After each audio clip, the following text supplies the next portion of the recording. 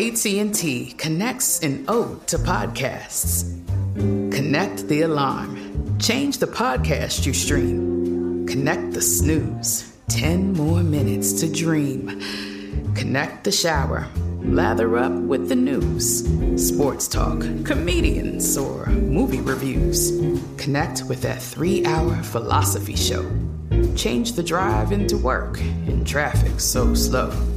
Connect the dishes to voices that glow. Thank you to the geniuses of spoken audio. Connect the stories. Change your perspective. Connecting changes everything. AT&T. As the #1 audio company, iHeartMedia gives you access to all. Every audience, live conversations, trusted influencers, and the insights and data you need to grow. iHeartMedia is your access company. Go to iHeartResults.com for more. Hi, this is Kurtwood Smith. You remember me from such TV comedies as That 70s Show and That 90s Show on Netflix. I'll never forget the words that my grandfather said just before he kicked the bucket. He said, "Watch how far I can kick this bucket."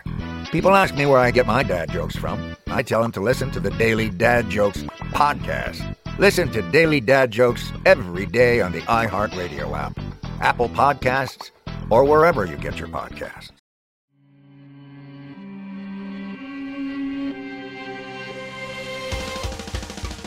Welcome to Creature Feature, production of iHeartRadio. I'm your host of Mini Parasites, Katie Golden. I studied psychology and evolutionary biology, and today on the show, Eye of Newt, Tongue of Toad. Well, more like excretion of toad. We're talking about the natural poisonous witch's brews of the animal kingdom. From trippy toads to petrifying platypuses, we're talking about animals who Snow White might want to keep some distance from. Discover this and more as we answer the age-old question, should we talk about the birds, bees, and snakes, given that snake bites can reverse puberty? Joining me today is author of the John Dies at the End series and the new book, Zoe is Too Drunk for This Dystopia, Jason Pargin. Welcome! Very eager to talk about this because my understanding of all of nature prior to today was that everything on Earth exists for humans to eat. Like, that's why the planet is here. It is a buffet. So finding out that some of these things can really mess you up in ways that seem like a witch's curse is very shocking. I mean, look, you still can eat it, technically. What happens after is just, that's up to you. I just feel like it's irresponsible on the animal's part. Right. Because it's like, what's the point of that? You're walking food. You surely realize this. It's as if they don't want us to eat them, which can't be true. I don't understand. But we'll get into it because they may have ulterior motives. But ultimately, I think it's just it's a misunderstanding.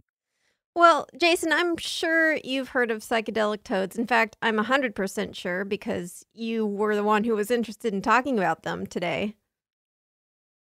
Yeah, I only know it as a pop culture phenomenon. It's something that you constantly hear. You see it in movies or whatever, where they will lick a toad in the desert. I think there's a Simpsons episode where it happens.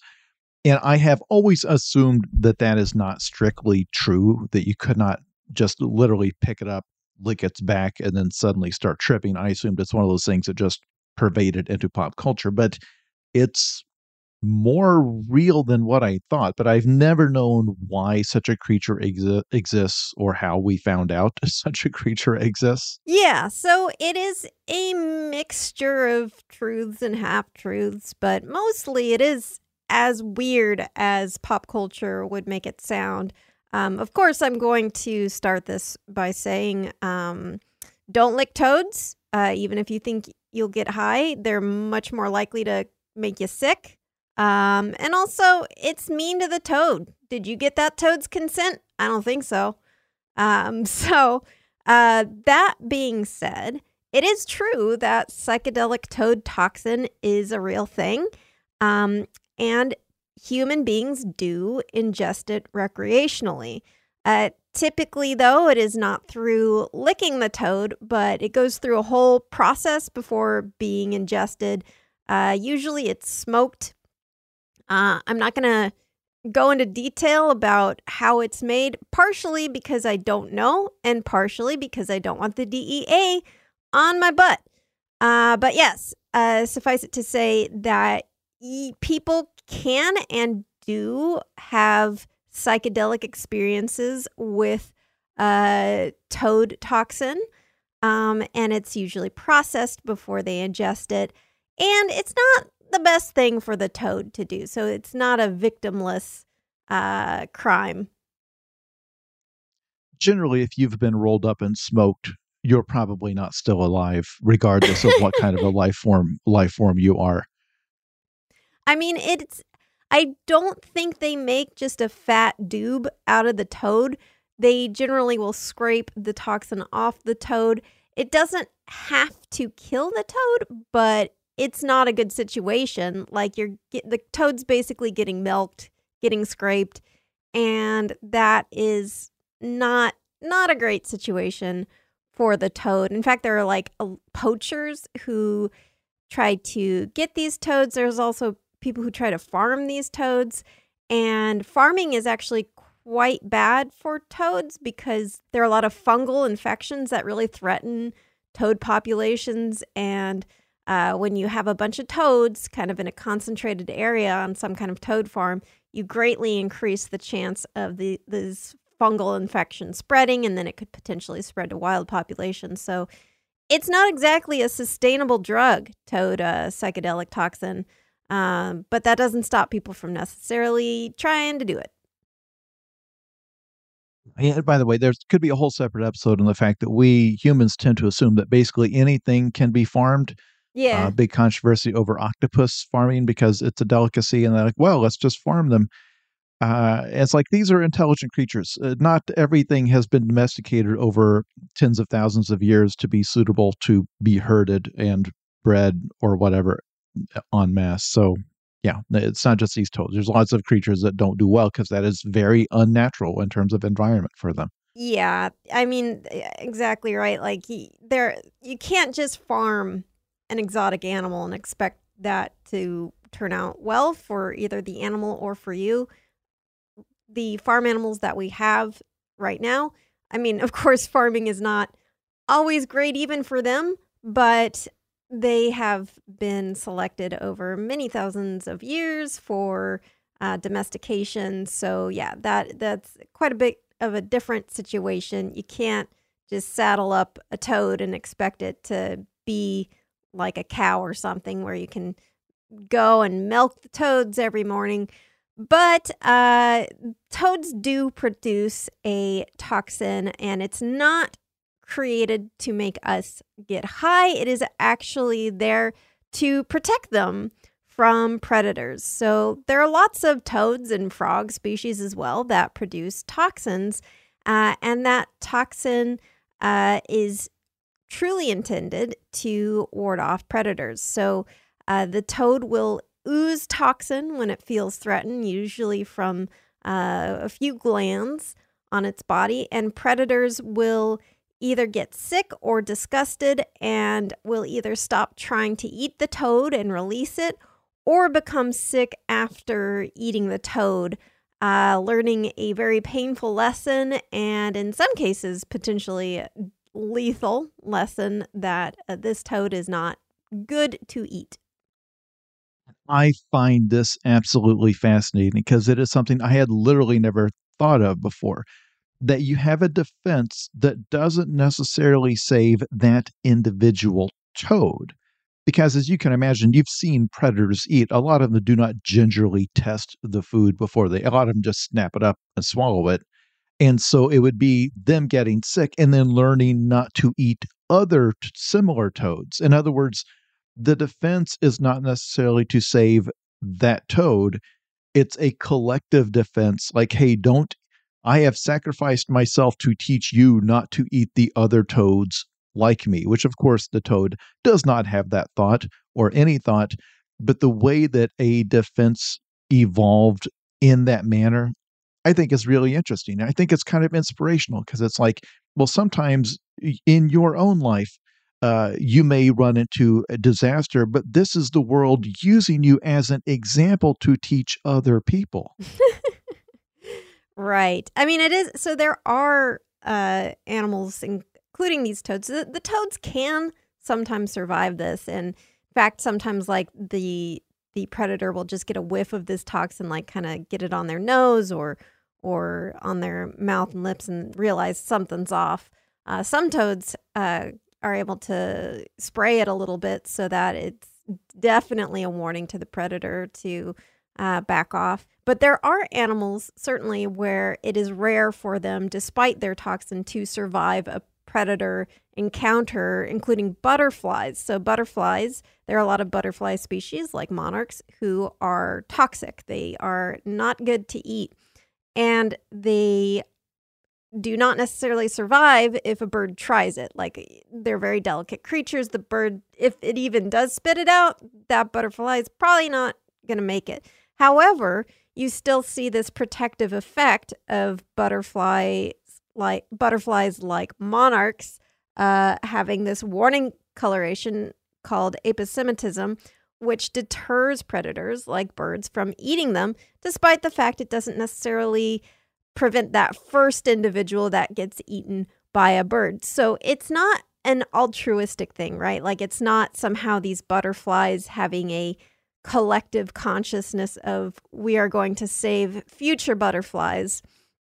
So, because like you can imagine, like, say you have a butterfly who develops this trait and it doesn't help itself at all, it gets eaten, well, those genes don't get passed on. So how does this ball even get rolling in the first place? You need like a critical mass of the butterfly population who have this mutation or development that actually survive.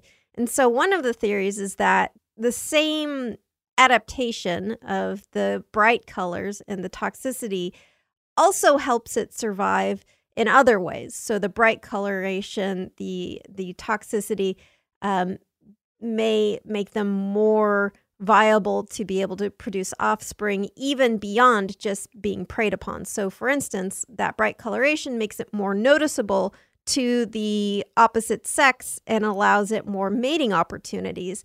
And maybe the toxin helps protect it from parasites.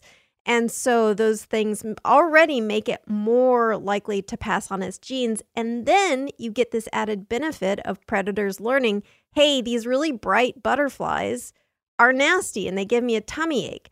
So you have this kind of two-pronged thing where enough of them evolve this characteristic, perhaps for unrelated reasons, but then it also has this population protective effect of these predators learning the really bright monarchy butterflies are disgusting. They make me puke. So it is really interesting.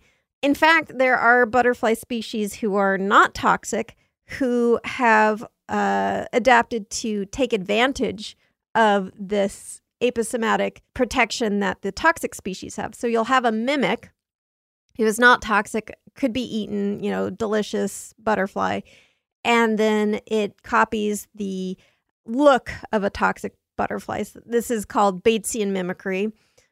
So then the tasty butterfly benefits from that protection because a bird looks at it and says, this looks like one of the yucky butterflies, I'm not going to eat it.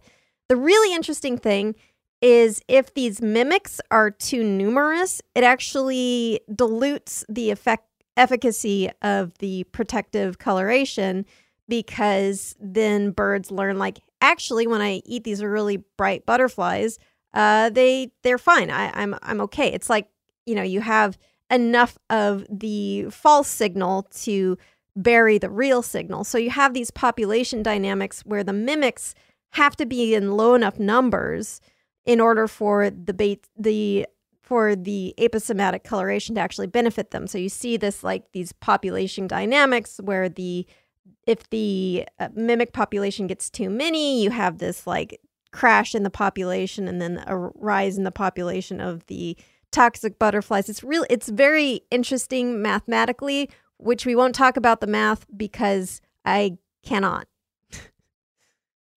No, but I love this because it's such a great demonstration of how this is all a machine. So, for example, if you have coloration that is supposed to signal to predators, or I keep using terminology like it's designed to or supposed to, as if the butterflies plan this. I, of course, know that's not how this works. It's just so hard to get away from that language because Yeah. this is how human beings work. So, like, we have intention, we design things, and so we use that kind of language when we're talking about things that We don't are have that, but it's really hard. Even if we understand that's not the case, it's hard to not use that language. You and I are primates and tool users. So we Right. want to see things through the lens of this is a tool they designed because that's how we see the world. That's our evolution. But for example, if you have a specific predator, say a bird, your coloration only works in a range of colors that bird's eyes can see.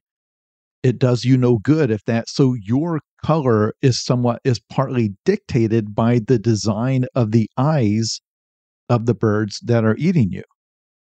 And whether or not this mimicry works gets back to the rudimentary psychology or decision making of the bird. I know birds do not have psychology, but they do have a No, decision making depends on the process in bird. terms of the risk reward. Like, am I going to risk if I know that only 1 out of 50 of these is poisonous? And it's like, no, fine, I'll happily risk that. But every animal has different concept of risk. That is something else that evolves. The scarcity of food changes that equation. Mhm. So the way the decision making, the eyes, the sense organs of your enemies dictate what you look like and how you act. Yeah, absolutely. I mean, these relationships between animals can be very close, regardless of whether it is, symbiotic in sort of a mutualism where it's mutually beneficial, or symbiotic in predator-prey relationships. You can have a very close relationship with between two animals where they are constantly trying to either evade or kill each other, but they still have this very intimate connection because they are shaping each other's evolution. And in fact, they can have if people think, well, if you remove a predator, that's really good for the prey population because they don't have to contend with that predator. Well, in fact, sometimes if you remove a predator, the prey population is in danger because they become too numerous. They compete for more resources. They spread disease. So, yeah, these relationships are very fascinating, and you really, there is no animal is an island. Everyone is sort of pushing and squeezing on the other through evolutionary history and shaping what the other animal looks like, what it does, everything about it. I mean, ourselves included. Now that we've talked a little bit about the background behind why animals have these toxins, let's talk about one of the most famous psychedelic toads, the Sonoran desert toad. It is found in southwestern United States and northwestern Mexico. It is a brownish-green warty toad that lives in areas that go through wet and dry seasons. And actually, during the dry season, the toad lives in burrows underground, and it comes up during wet summer seasons. They emerge and they congregate in rivers, streams, ponds, or swimming pools because human neighborhoods are often within the toad's range. And this is the call it makes when it's trying to find a mate.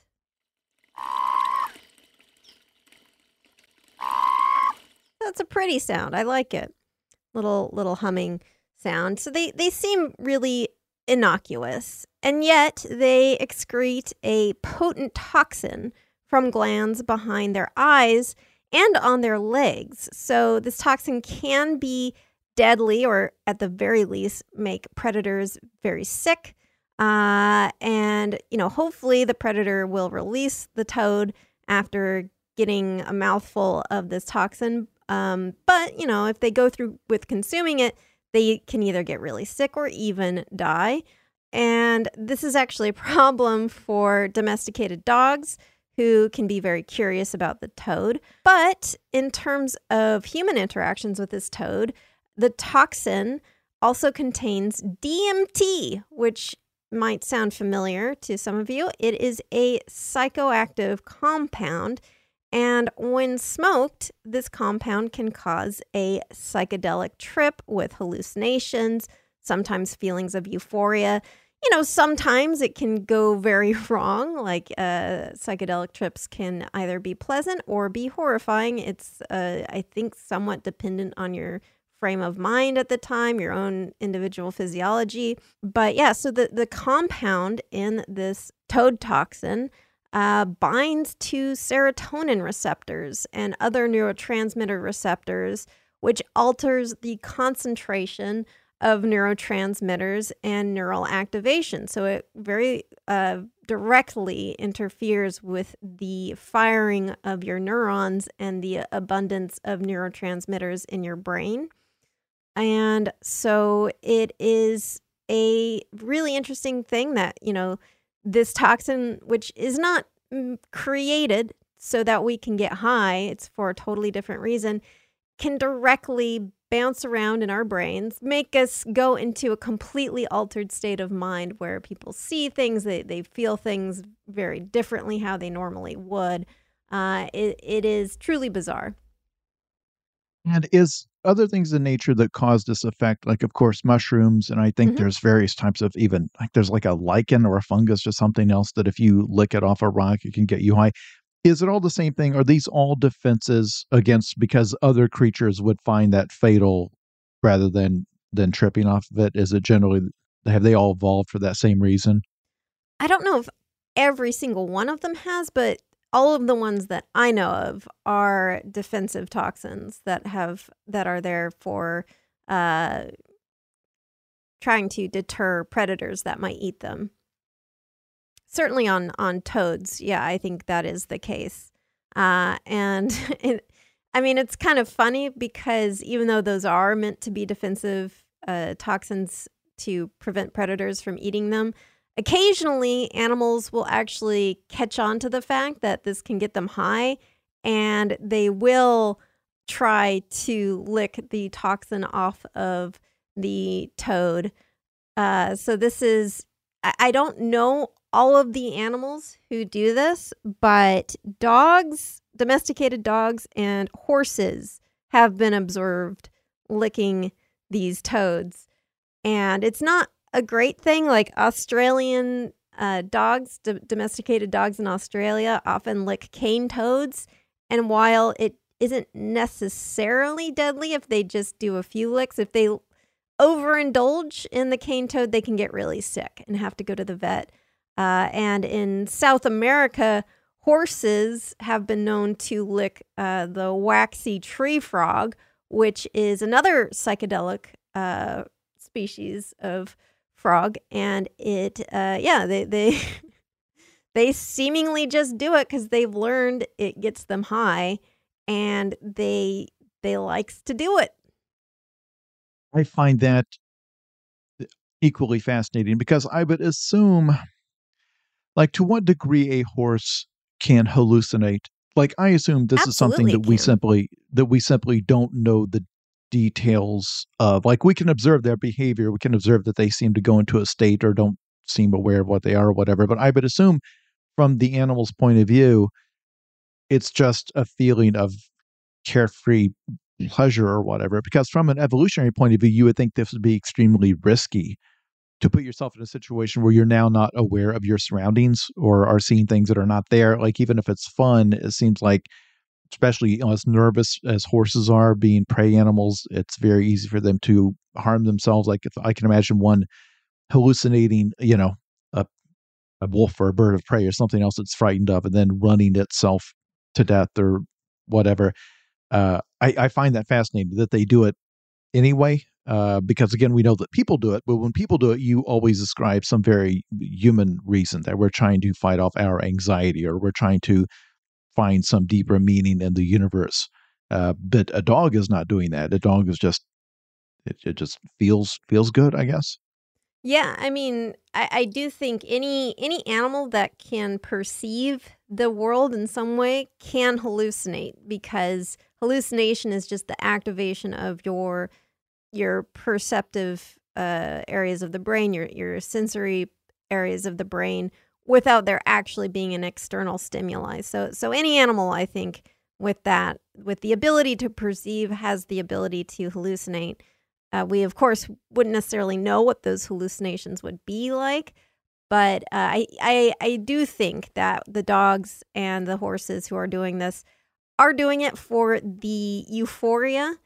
And animals are not perfect machines, right? Like, including humans, we can't know, like, even though evolution favors us to do things that are in our own best interest in terms of survival, that doesn't mean we're going to do it when the reward system that keeps us alive also is activated by things that hurt us. So they like, this is the serotonin system that is, part of the impact of the toxin has on serotonin receptors, which is one of the sort of reward systems of the brain. And so getting that high, getting that reward is so appealing.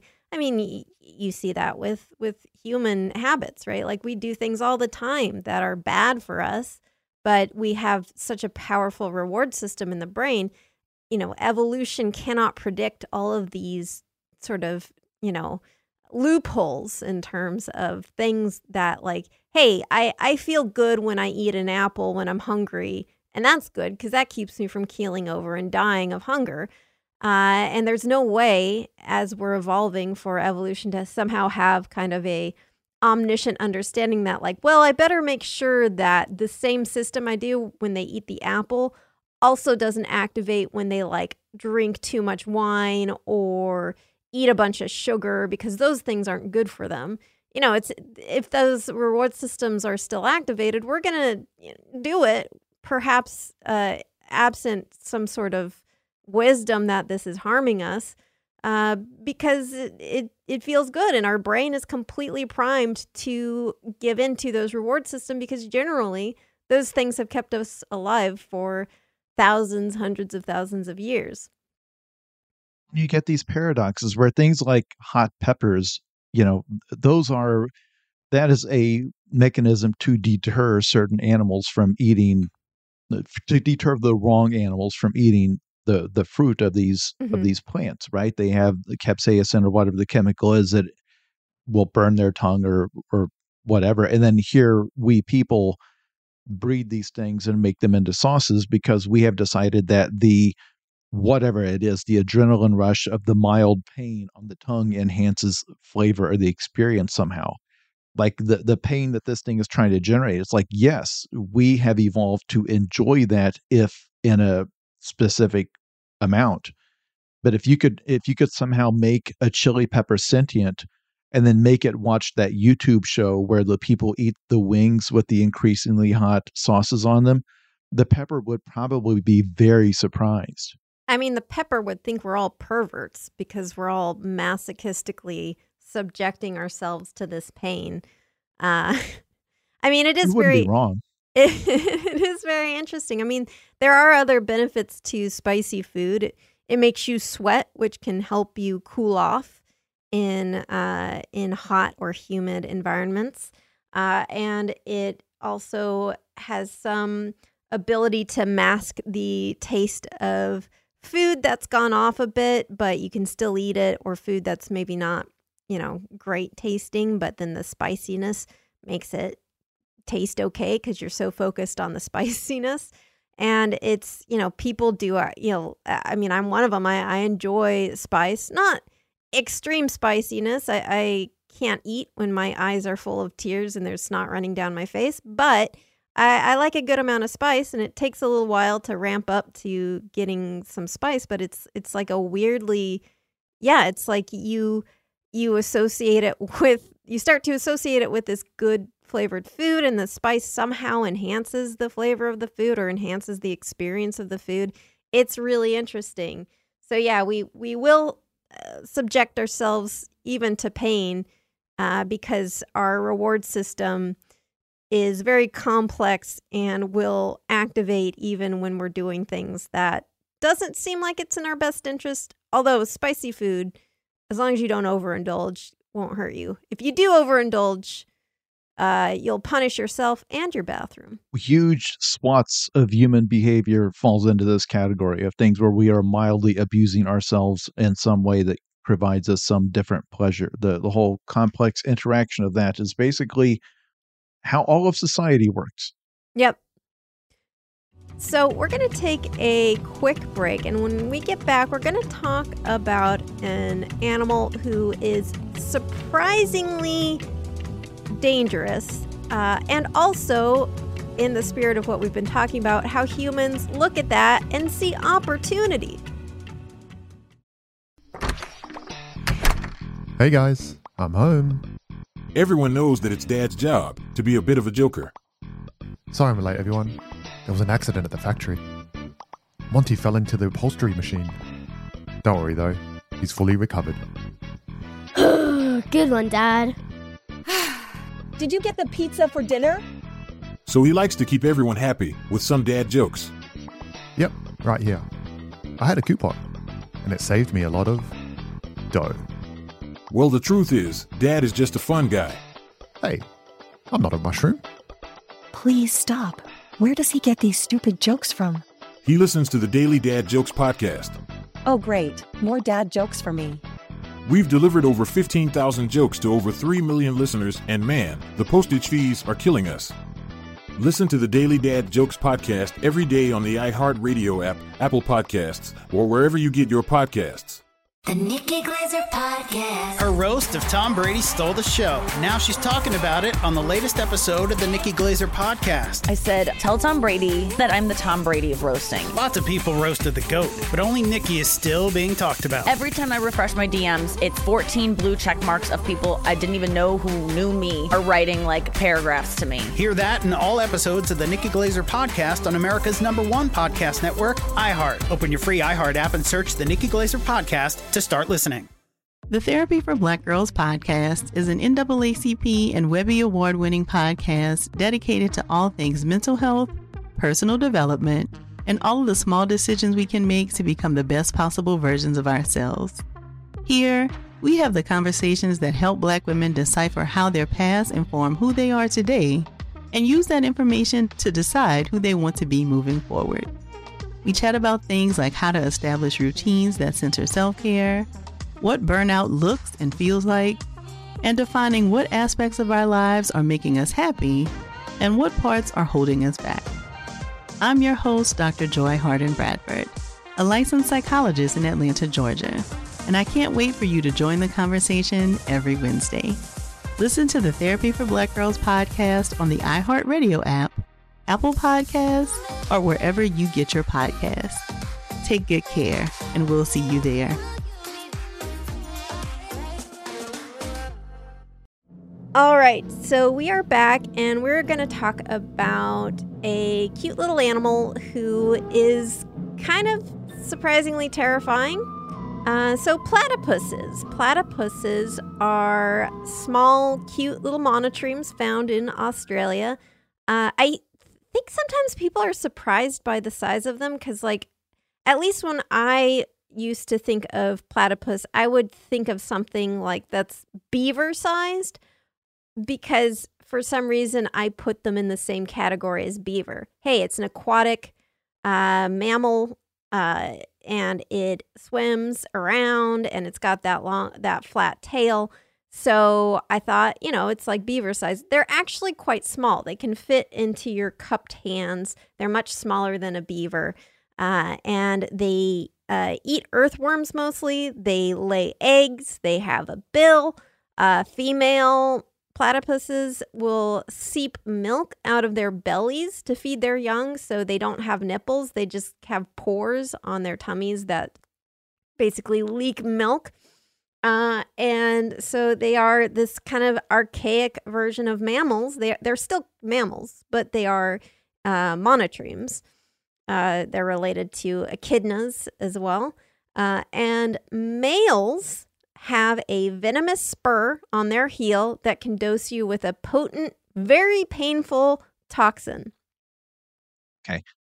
Before we get into the point of this, which is the fact that males have the toxic spurs, is there honestly no type of platypus that is like big? Because I instantly in my mind am imagining many thousands of photos and videos of these things being like big enough to like sit on your desk and cover most of it.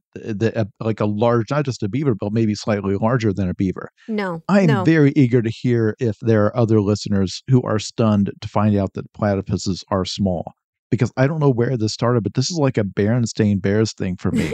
I'm now going to go look, and I know for a fact it's going to turn out that you're right. I'm not going to find a single photo of somebody like cradling this thing in both arms. But man, for some reason, I'm really surprised to hear that. Yeah, they don't get that big. The things that do get big, it's interesting. Echidnas actually do get large. Like echidnas can get much larger than a platypus. Wombats too, those can get quite large. So there are monotremes and marsupials that can get big. And yeah, it really is. It's one of those things. For me, I suspect it's because I have placed beaver and like platypus is Australian beaver essentially, and beavers can get to be quite big. But yeah, platypuses, no, they tend to stay relatively small. About Chihuahua size or smaller. Weird. Very weird, right? No, I get it, because I had this misconception as well, and I was surprised to find out that they really don't get that big. But despite being small, they can pack a punch with that venomous spur. So it's thought that this venomous spur was common among archaic mammals and that the platypus inherited it from its ancestors. It is actually found in echidnas, this other type of monotreme, but it is a vestigial trait. So the spur does not actually contain any venom in the echidna. So the venom is only found in the male platypus. The spike is this curved, hollow keratinous structure, so it's the same material as claws or fingernails, but it is attached to a venom gland that is potent enough to kill a dog. The venom actually doesn't seem to kill other platypuses. There seems to be some amount of resistance to their own venom, though they can be immobilized by it or paralyzed by it. So the venom cannot kill a human. You might be breathing a sigh of relief, but hang on.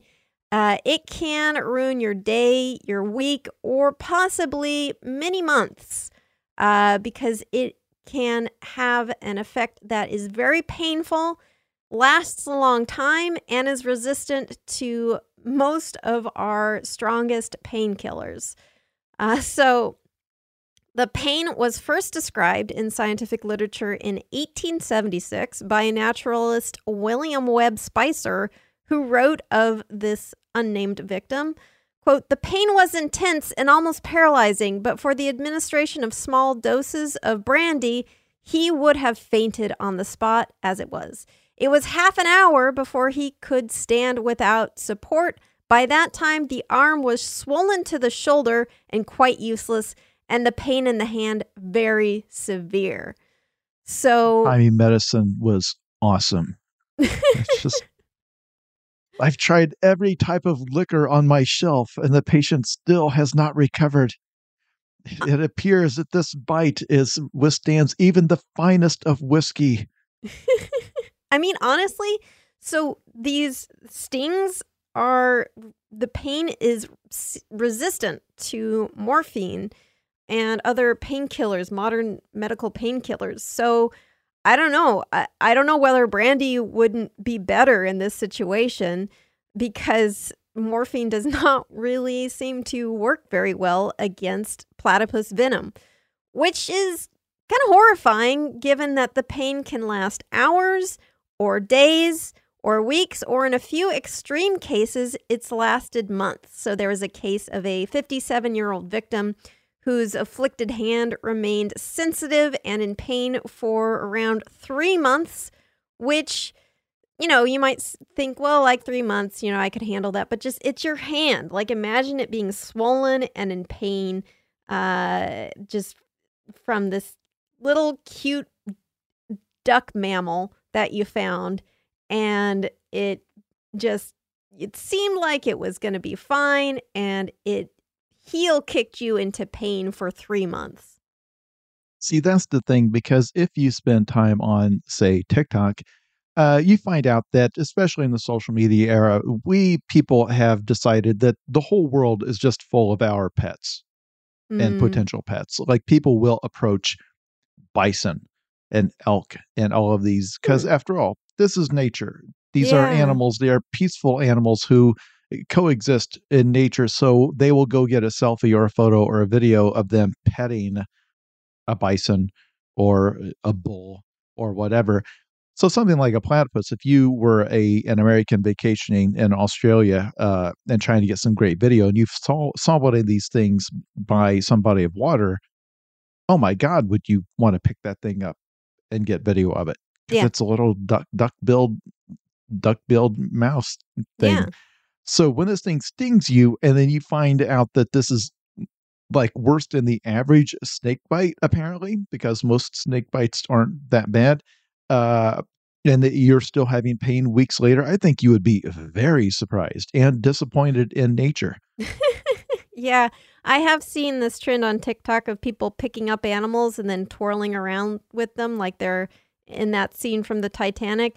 I'm going to go ahead and say, don't do that. Maybe don't do that, primarily because that's going to annoy the animal. The animal is not Rose from the Titanic. It does not want to be twirled like a baroness. It wants to be left the heck alone. Secondary reason is you never know when an animal got a poisonous barb and is going to sting you with it. I'm not going to say that there aren't many animals out there who are secretly poisonous or secretly venomous, just so people will not mess with them as much. Bison, they've got a giant unicorn horn that can envenomate you. Actually, no, they can just gore you, and that's probably good enough. And I am telling everyone in the sound of my voice, all of these creatures can move faster than you think. Yes. There is horrifying video of people who thought it would be fun to approach an alligator or a crocodile, because after all, they are very slow. They kind of float in the water like logs, and they would get, it's like, well, I've watched Steve Irwin, they'll like get on top of it and get a video of it like stroking its back or something. And they can bite so fast that the camera doesn't capture the motion. Mm-hmm. There's a splash and then your hand is gone. Yeah. Because you have to understand, these things evolved to be able to bite faster than a deer can react. Mm-hmm. And you're just a person who works in an office. I promise you, you do not perceive how fast nature moves and how fast the average predator can bite, because they have to bite faster than you can see, or they would starve. They can bite in a fraction of a second. They can complete the motion. You will not get out of the way. I think a lifetime of watching movies and wild animals in movies where it's a CG animal and the guy's having to fight it or whatever, or jump out of the way. It's like, no, in real life, if it decides to bite you, you're not going to know it until your hand is already gone. Yeah. There's this like famous photo of a human arm in, I believe it was an alligator. It could have been a crocodile, but it had it in its mouth. And it's just like this inert hand in its mouth. I think it may have been at a zoo or a nature preserve. So I think it was actually the hand of a professional. So if a professional sometimes loses his hand to alligators and crocodiles, most of us don't really have a chance. But, again, human beings, we're endlessly innovative and interested in running towards the danger in case it might improve our lot. The very horrifying venom of the platypus that is resistant to painkillers and can last for weeks or months.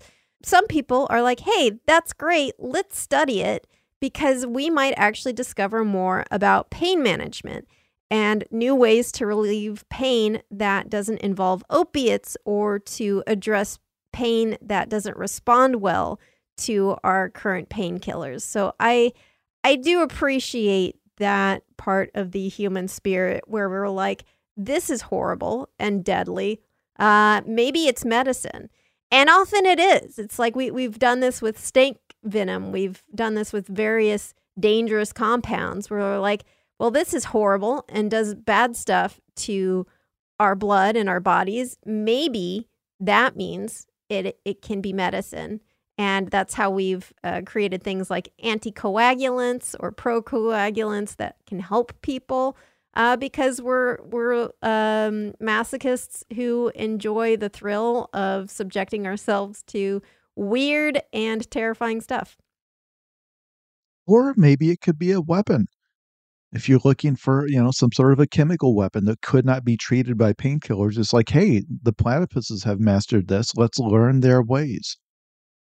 I like the idea of having our armies just be little platypuses. That would be adorable. Most adorable war crime would be torturing someone with a platypus.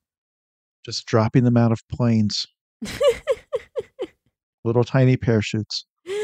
Well, we're going to take a quick break, but when we get back, we're going to talk about an animal who actually does have a medical use and sometimes creates a medical marvel that is very rare and very weird. So we will be right back. Hey guys, I'm home. Everyone knows that it's Dad's job to be a bit of a joker. Sorry I'm late, everyone. There was an accident at the factory. Monty fell into the upholstery machine. Don't worry though, he's fully recovered. Good one, Dad. Did you get the pizza for dinner? So he likes to keep everyone happy with some dad jokes. Yep, right here.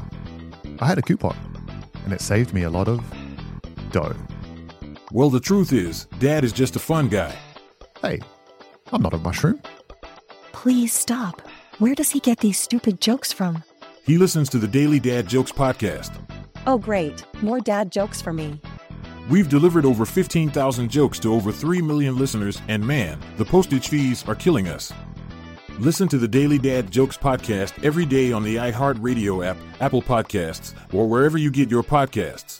The Nikki Glaser Podcast. Her roast of Tom Brady stole the show. Now she's talking about it on the latest episode of the Nikki Glaser Podcast. I said, tell Tom Brady that I'm the Tom Brady of roasting. Lots of people roasted the GOAT, but only Nikki is still being talked about. Every time I refresh my DMs, it's 14 blue check marks of people I didn't even know who knew me are writing like paragraphs to me. Hear that in all episodes of the Nikki Glaser Podcast on America's #1 podcast network, iHeart. Open your free iHeart app and search the Nikki Glaser Podcast to start listening.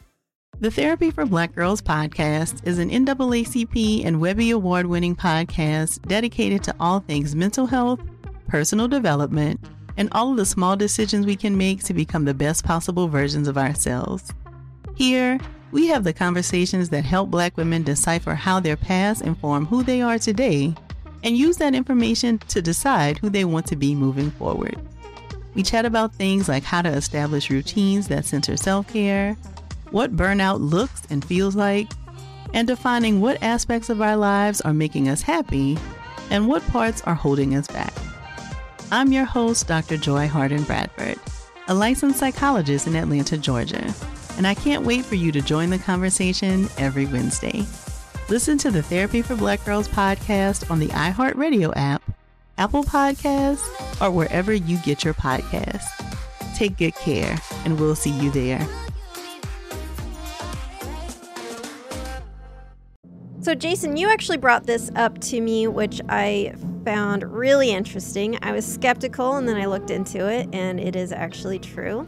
It is a snake bite that has been known to cause so-called reverse puberty to the rare unlucky victim. So this is courtesy of the Russell's viper. So Russell's vipers are found in and near India. It is a large brown snake, about 4 feet long, so over a meter, with brown oval patterns. It is I'm not going to say it looks like a rattlesnake because it's missing the rattle, and rattlesnakes are much bumpier, but the patterns on its skin are somewhat similar. This is exactly the kind of snake to be wary of. I do love to talk about snakes on the podcast that you do not need to be so scared of and that we should love and appreciate. This is one you should be scared of. And while we can love and appreciate it, we got to do it from afar because it is venomous and they like to hang out near human areas. They do this because when there's human activity, there is rodent activity. The rodents like to eat our food and our waste, and the snakes like to eat the rodents. And so these snakes will be found around people, and their venom is very potent, and it can hurt and kill people, and it has. So without treatment, their venom can be very deadly to humans and cause problems such as bleeding from the gums, blood in the urine, blistering and necrosis, that means the death of the tissue near the bite, can cause facial swelling, vomiting, kidney failure, blood clots, blood poisoning, and heart failure. Pain can last for weeks following the bite. Like a lot of snake venom, it can interfere with clotting, blood clotting. So the venom can cause both blood clotting and bleeding. So destruction of the blood vessels and the increase in blood clot formation, which is a kind of weird and horrible combination. But it's so good at inducing blood clots, which can cause problems in vivo in the human body. But in vitro, it is used in medical laboratory settings to test the clotting ability of blood. So this is really useful actually to look for the presence of something called lupus anticoagulant. So if the blood clots in the standard amount of time when given a little drop of this snake venom, it means that this lupus anticoagulant is not present. But if it takes longer, it indicates the presence of this lupus anticoagulant that interferes with the development of clots. I could get into a whole explanation about what lupus anticoagulant is because it's actually a procoagulant in the body and it's confusing, but that seems like a topic for a medical podcast and not this one. But the point is that this snake venom is actually an important and useful medical diagnostic tool. And maybe today it is, but the reason I wanted to talk about this one is because I have this belief that I think most cultures, most human cultures, have specific beliefs about snakes and that they are, because obviously in our culture we have the snake in the Bible, and whenever it refers to serpents, they're very apocalyptic or devious. I think the idea that snakes are cursed in some way comes to the fact that when they get a bite, it's not just that it swells up and hurts. You get effects that are weird. Like you look at the list of, blood in the urine, bleeding from the gums, it would have to seem like a curse. Like you had been, if you were an ancient people, it would not seem like you were bit by an animal, but that this animal has cursed you with a whole range of ailments that don't seem to have anything to do with the bite. Yeah, that's what's spooky about snake venom is that it has such a wide range of effects, like over the whole body, and it creates these like hellish symptoms in people that are scary to look at, even your more face scary swells to up is one of them. What's like that? your face swells up was one of the symptoms. So it's uncontrollable vomiting, and your face is swelling, and there's blood in your urine. Like you would just have to feel like this is a plague you've been attacked with. Yeah, it's horrible. It's so important that we have antivenom because antivenom treatment can prevent or help reduce symptoms, and it can save your life. In answer to you wanted to know if we still use the snake venom in diagnostic tests, and yes, we do. It's called diluted Russell Viper venom time, DRVVT. Which is a very popular test used in labs for trying to find this lupus anticoagulant. So as far as I know, this test is still used. It sounds like archaic, but if it works, it works. I mean, once you have a compound that can induce coagulation in blood, that is very useful for testing whether the blood is able to coagulate at all. Another interesting medical phenomenon with this snake is the so-called reverse puberty that it can cause. So reverse puberty doesn't really mean you turn back into a teenager and go full Benjamin Buttons, but it does mean that sexually mature characteristics can be either interfered with or revert. So medically speaking, this is a case of hypopituitarism. So that means that the pituitary gland is not as active as it should be, or is not at all active. So the pituitary gland is responsible for producing hormones that they regulate a lot of bodily processes, but that includes things associated with puberty and post-puberty. So the way this snake messes with your sexual characteristics is that the Russell's viper venom can cause bleeding or clotting in the pituitary gland, which damages it and disrupts its function. And this can cause, in rare cases, and in the rare cases that this happens, this can cause pubic or armpit hair loss. It can interfere with the menstrual cycle, either stopping it or causing irregularity. It can decrease libido and cause erectile and sexual dysfunction. So yeah, very much like a witch's curse, this venom. It's so bad because it's actively damaging the tissue of the pituitary gland in these cases. And so in these rare cases that this happens, people sometimes have to go on hormone treatment for life because the pituitary gland can no longer function, it can't heal, and so they have to receive hormone treatments for the rest of their life to treat these issues and to keep their body functioning normally. And it seems to an ancient people, or even just in a part of the world where they don't have great modern education, it's so different from, if you get bitten by a lion or an alligator, it bites you, it has chewed off a part of your arm, it's trying to eat you. That's extremely clear what's happening there. The idea of getting bit by a snake and then over the course of months, your whole body changes in ways it seems to be reverting you to youth or whatever, like certain hair falls out and your sexual performance changes, or all of these various effects that are just hormonal. If you don't know the mechanism of that, you would have to think, like you would have to go looking for the snake to find out how to appease it or something to reverse the curse. You would have to regard it as some sort of a magical thing, I would think. It feels mystical. It doesn't feel like something an animal should be able to do to you with a bite. I mean, it's so funny, too, because the snake has no interest in causing us harm like this. It really could not care less about whether our pubic hair falls off. That venom is mostly for its prey. So it uses that venom to shock and paralyze and kill its prey. And that is its preferred usage for it. In fact, there are a lot of snakes that are venomous, but when they bite you, they actually do what's called a dry bite because they don't want to waste their venom on you, because they would much prefer to use it on their prey. But if they feel very threatened, they will, or if they mistake you for prey, like they're happy enough to use their venom to protect themselves.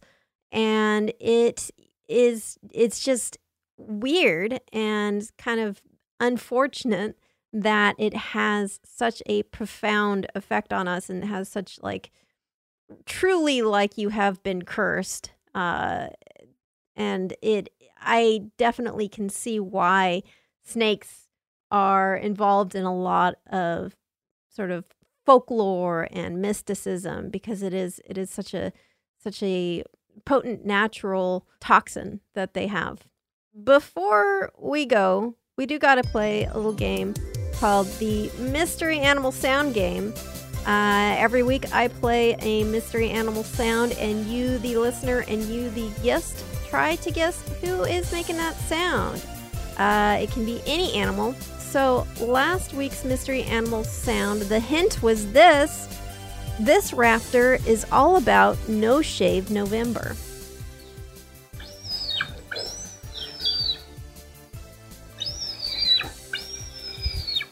All right, could you hear that thing that sounded like a broken squeaky toy? You've already in the hint told us that it's a raptor, right? That's right. Like that it's a type of bird of prey. That's right. And I'm you very made generous. a reference to No Shave November. Mm-hmm. Let me try to visualize it and try to think of what are the mustache-related birds that I know, because there are so many. I'm going to say that is the sound of a Siberian mustache gull. I love it.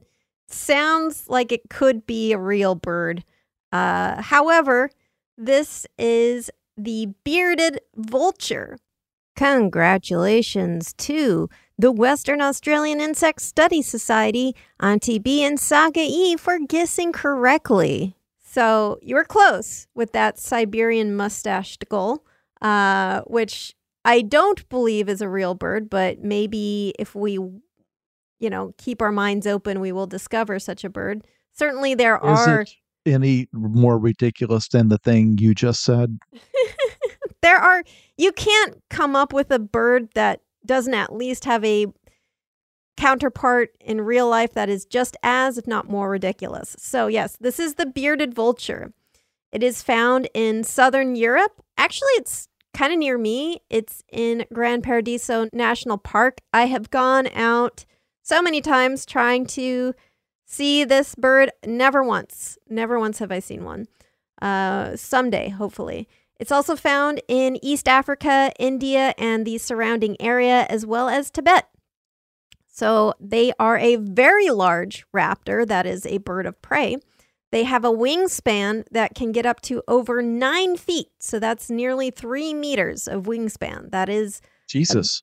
Yep, it's a big old bird. They are a wonderfully spooky Halloweeny bird because their diet is almost entirely bones. That sounds very cool, but I am telling you, every single listener who is imagining in their head this bearded vulture is picturing the wrong thing. There's almost no way it has the thick, luxurious beard that all of us want it to have. And I'm worried that if I go look up a picture of it right now, I'm going to be extremely disappointed. I don't think you will be. Because it is a beautiful bird. So look it up. The reason it's called bearded is because rather than being bald, like most vultures, it has full head of hair, full head of feathers, and around its neck and chest, it has these beautiful, scruffy feathers that it looks fantastic. And these feathers often have this beautiful kind of pink reddish hue, which I'll talk about why that happens a little bit. But Jason, have you looked up a photo and are you disappointed? I have, and I'm not trying to contradict you, but I don't think it's called bearded because of the red feathers on its throat. It seems to have a little black goatee style beard dangling down from the base of its beak. Could be. It does have it straight up seems to have a very bad beard, but again, it does have weird little sideburns. Like I guess okay, I see. Yeah, they're like front from the sideburns. side. I can see someone thinking that that's its little beard. That it's got a little goatee. Yeah, that actually might be why. You might be right. Yes, it has that little weird goatee. And then these pinkish red scruffy neck feathers, and then sort of black and white feathers on the rest of it. It's truly an amazing looking bird. I think it's beautiful, actually. It is.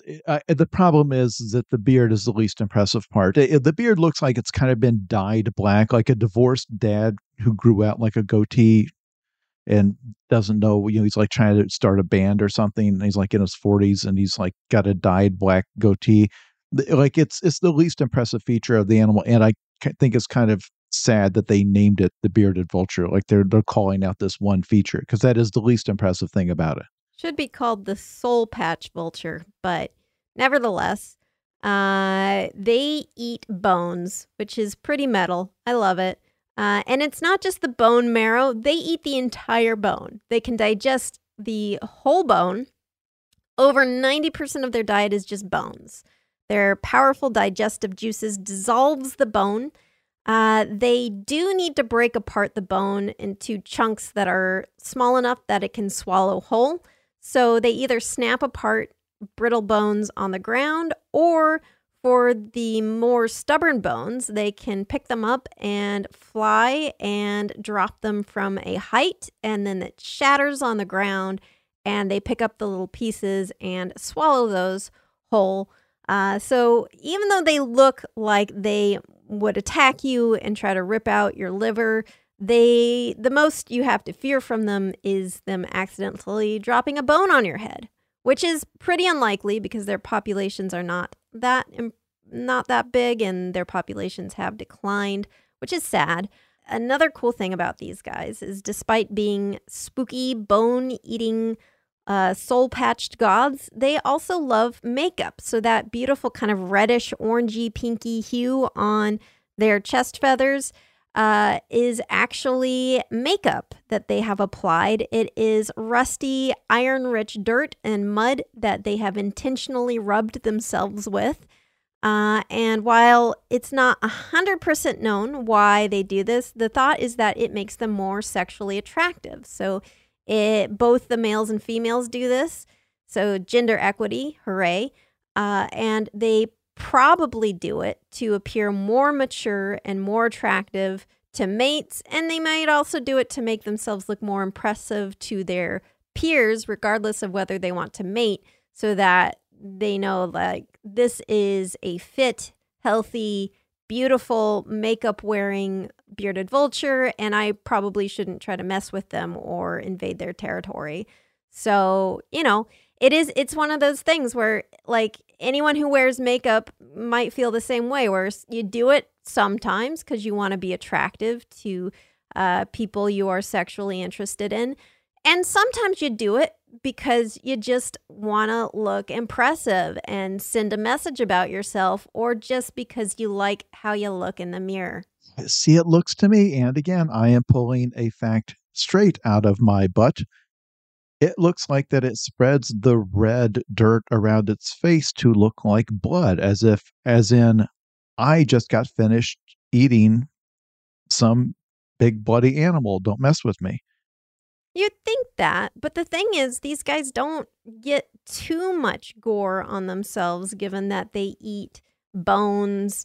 That's not what they actually do. I'm saying that maybe just it's like it's an affectation. They saw like polar bears, they get the blood all over their fur, and it looks so bad.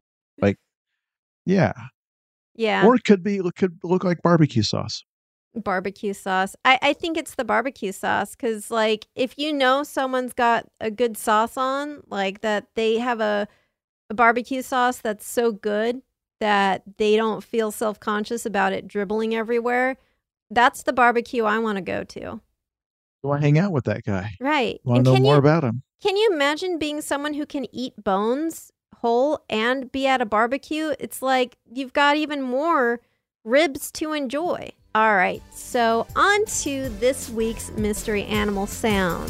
The hint is this ferocious wild carnivore would eat you if only it didn't fit inside your pocket.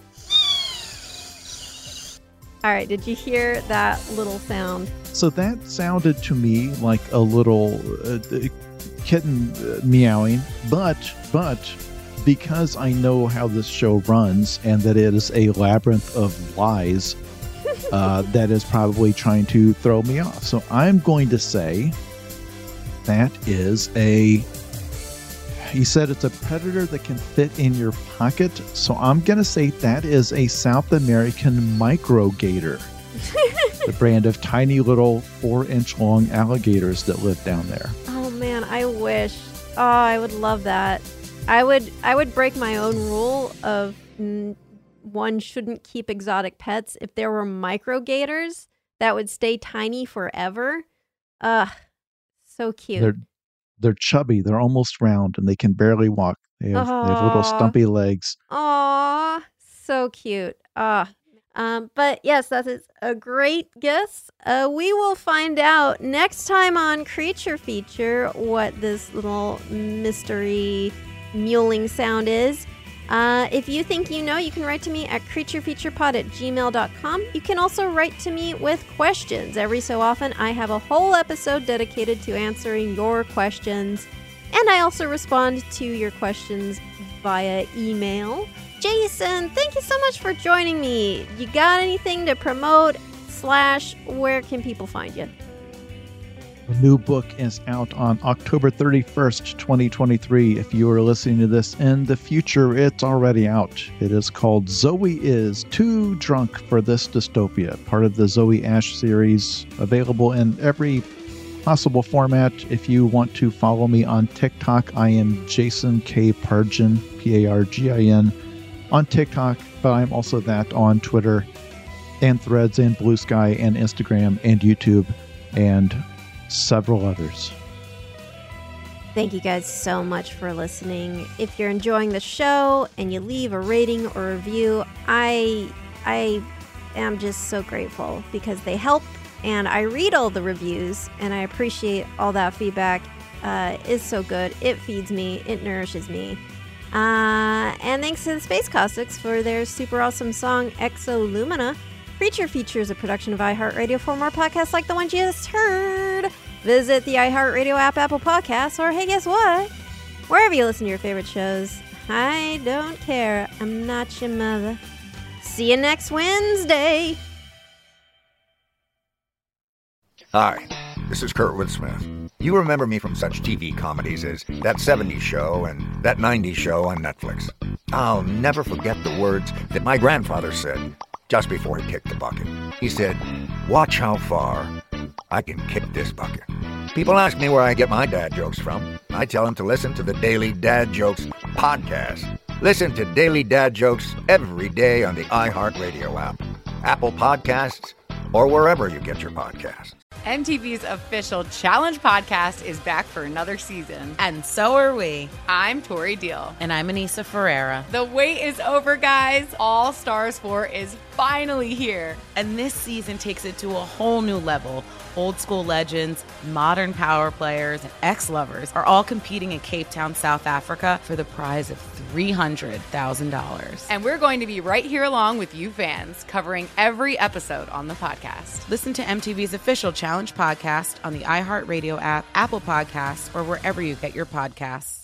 Bring a little optimism into your life with The Bright Side, a new kind of daily podcast from Hello Sunshine, hosted by me, Danielle Robay. And me, Simone Boyce. Every weekday, we're bringing you conversations about culture, the latest trends, inspiration, and so much more. I am so excited about this podcast, The Bright Side. You guys are giving people a chance to shine a light on their lives, shine a light on a little advice that they want to share. Listen to The Bright Side on America's #1 podcast network, iHeart. Open your free iHeart app and search The Bright Side.